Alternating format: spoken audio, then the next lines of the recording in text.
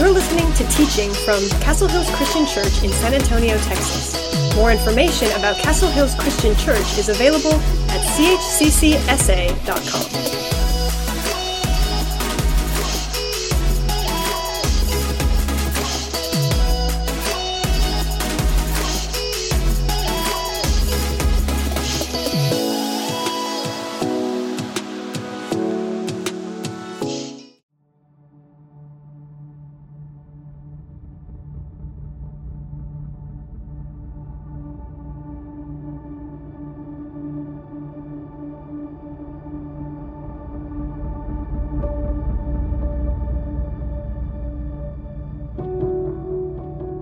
Dear Church, this is the message from the one who is the first and the last, who is dead but is now alive. I know all the things you do. I have seen your love, your faith, your service, and your patient endurance, and I can see your constant improvement in all these things. Go back to what you heard and believed at first. Hold to it firmly. Repent and turn to me again. I correct and discipline everyone I love, so be diligent and turn from your indifference. Anyone with ears to hear must listen to the Spirit and understand what the Spirit is saying to the churches.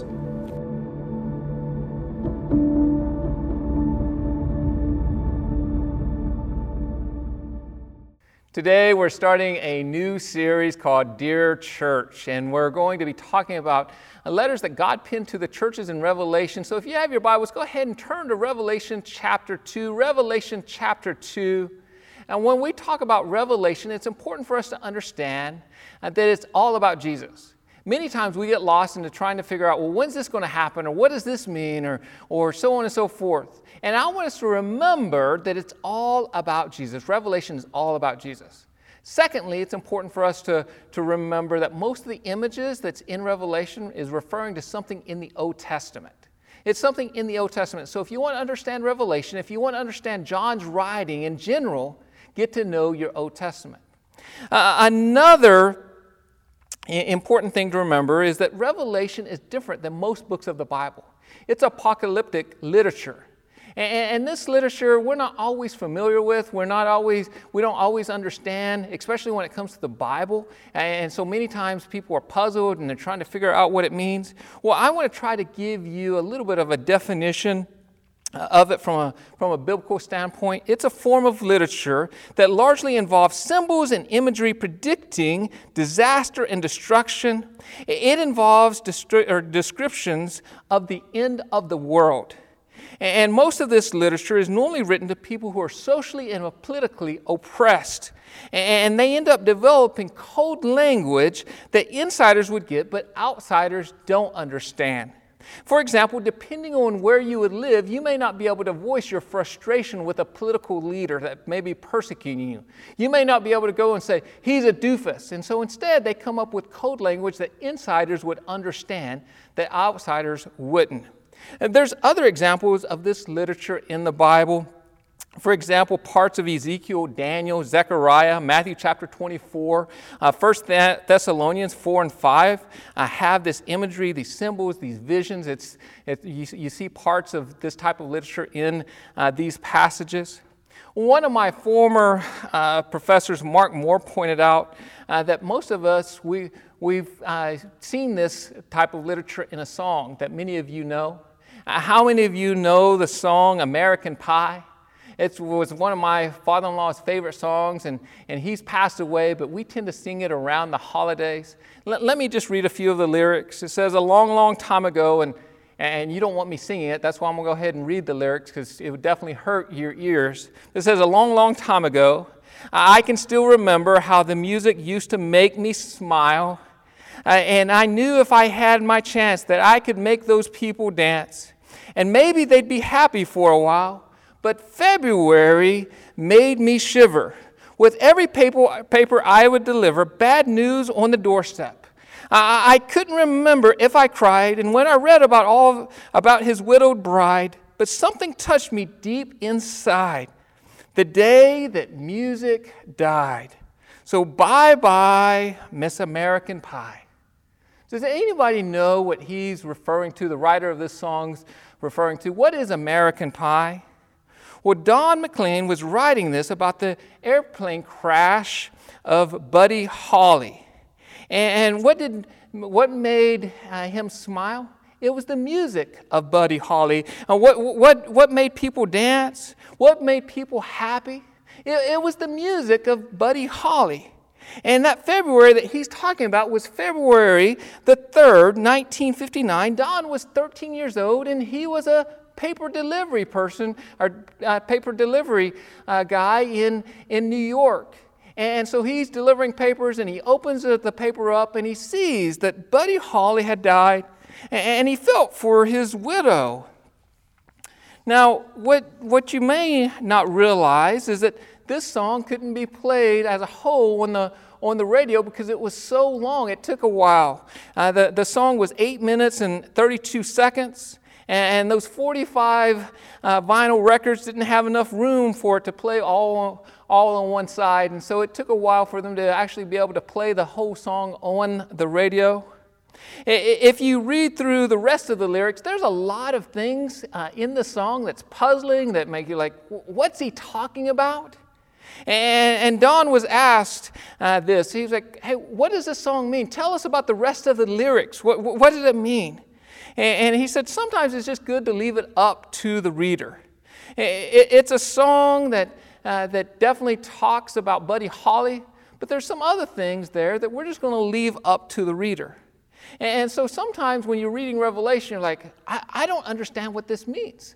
This imagery, all of these things, and some of it is code language. Maybe it's going to be difficult for us to understand. Another thing I want us to point out is that Revelation is not just informative, but it's also performative. It's not just informative, but it's also performative.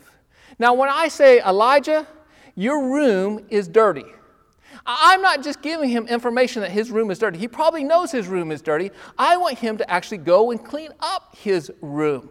And so when we read Revelation, and especially when we read these letters, it's important that God is not just giving them information, but He's wanting them to do something. You should also know that Revelation is the only book in the Bible that says that you'll be blessed by reading it. Revelation chapter 1. Another helpful fact that we should know that when we're reading Revelation is that it's not a calendar, it's a template. We tend to read in a linear form, but Revelation is centrical. We often get worried about what's going to happen at this time, and we're trying to figure out all of the events and what year and who and all of those things.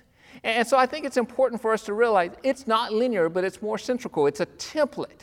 Now, when it comes to the Great Tribulation, that's a question that people ask me and ask our ministers on a regular basis. Hey, when's the Great Tribulation going to be? Or what is it going to be? And my answer to this would be, when has it not been going on? We've had Christians that have been persecuted over and over and over. Maybe not here in the United States, but around the world. And so I think sometimes we're sheltered with our American eyes that we don't realize that other Christians are being persecuted. They're dying. They're being murdered. They're being thrown in prison. They're being beaten. And so I think it's important for us to realize that this book right here, these letters that we're going to see, that is being written to people who are being oppressed, that are suffering. Finally, let me summarize Revelation with these two words. We win. We win. You may not understand everything in the book. You may not understand what this vision is or what this imagery is, but just realize this.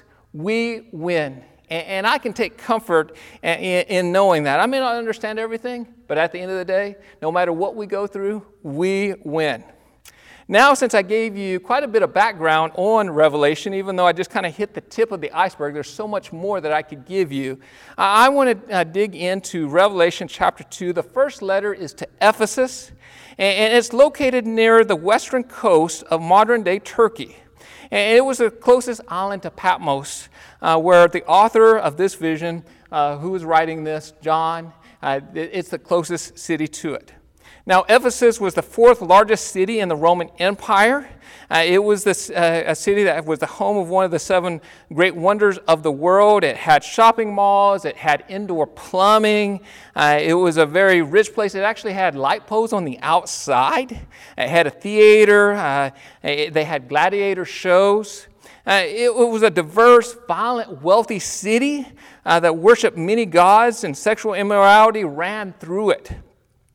Paul actually established this church, and he ended up spending 3 years in this city. And if you look, this church has more literature written to it than any other book. Not only do you have the book of Ephesians, you have 1st and 2nd Timothy, Acts 19 and 20, and of course our passage today. So Revelation chapter 2, starting at verse 1, it says, write this letter to the angel of the church of Ephesus. This is the message from the one who holds the 7 stars in his right hand, the one who walks among the 7 gold lampstands. I know all the things that you do. I've seen your hard work and your patient endurance. I know you don't tolerate evil people. You've examined the claims of those who say they are apostles but are not. You've discovered they are liars. You have patiently suffered for me without quitting. But I have this complaint against you. We had good news. We had a pat on the back, but now we hear the complaint. You don't love me or each other as you first did. Look how far you have fallen. Turn back to me and do do the works that you did at first. If you don't repent, I will come and remove your lampstand from its place among the churches. Ouch. Ouch. So good job. You work hard. You're patient in endurance. Your doctrine is strong. You don't put up with false teachers. Bad job. You don't love me like you first did, and you don't love others like you first did. God praises them, and He says that you've done all of these good things, but you've lost your first love. And some of you've been a Christian for a long time. And you can relate to this. Man, you were on fire for God, and you could not wait to read God's Word, and you could not wait to pray, and you could not wait to journal, and you could not wait to be a part of a church. But over the years, life gets busy, and sometimes your love for God just isn't as strong as what it once was. And the same thing is happening in this church. I think they've gotten distracted with other things like we do. But we see this happens so often, not only in our relationship with God, but I think it also happens in our relationship with each other. For instance, with my wife, man, I spent so many hours dating her. When we were dating, we spent so many hours together. I was reading this statistic that the average couple, when they're dating, they spend 17 and a half hours with each other. But then after you get married, what happens? You end up getting so busy with your jobs, you're doing life, you got things to take care of, you got chores, kids come along, and you're running here and there. And next thing you know, that love that you had for each other, sometimes it grows distant. And in the same way, sometimes that happens with our relationship with God. And we see in this letter, it reminds us not to lose our first love. Has that happened with you? Is your love not as strong for God as it once was? Maybe you love God, but maybe your hard part is loving people. Maybe people just get on your nerves. Maybe you're just tired of people, and they just irritate you. And I realize that it seems like people have really been on edge lately. But when we read God's Word, if we love God, we're expected to love others. And so I want to spend just a few moments and talk about, well, how do we renew this love that we need to not only have for people, but how do we renew this love for God? The first word I want you to remember is remember. Remember. When I have a couple that comes to my office and they're struggling with their marriage, often I'll give them a little bit of homework, and I say, I want you to go back and I want you to remember how you first met. I want you to remember some of the things that you did when you were dating. I want you to remember some of the good times. And so today I want you to spend some time thinking about when you first met Christ and what that looked like.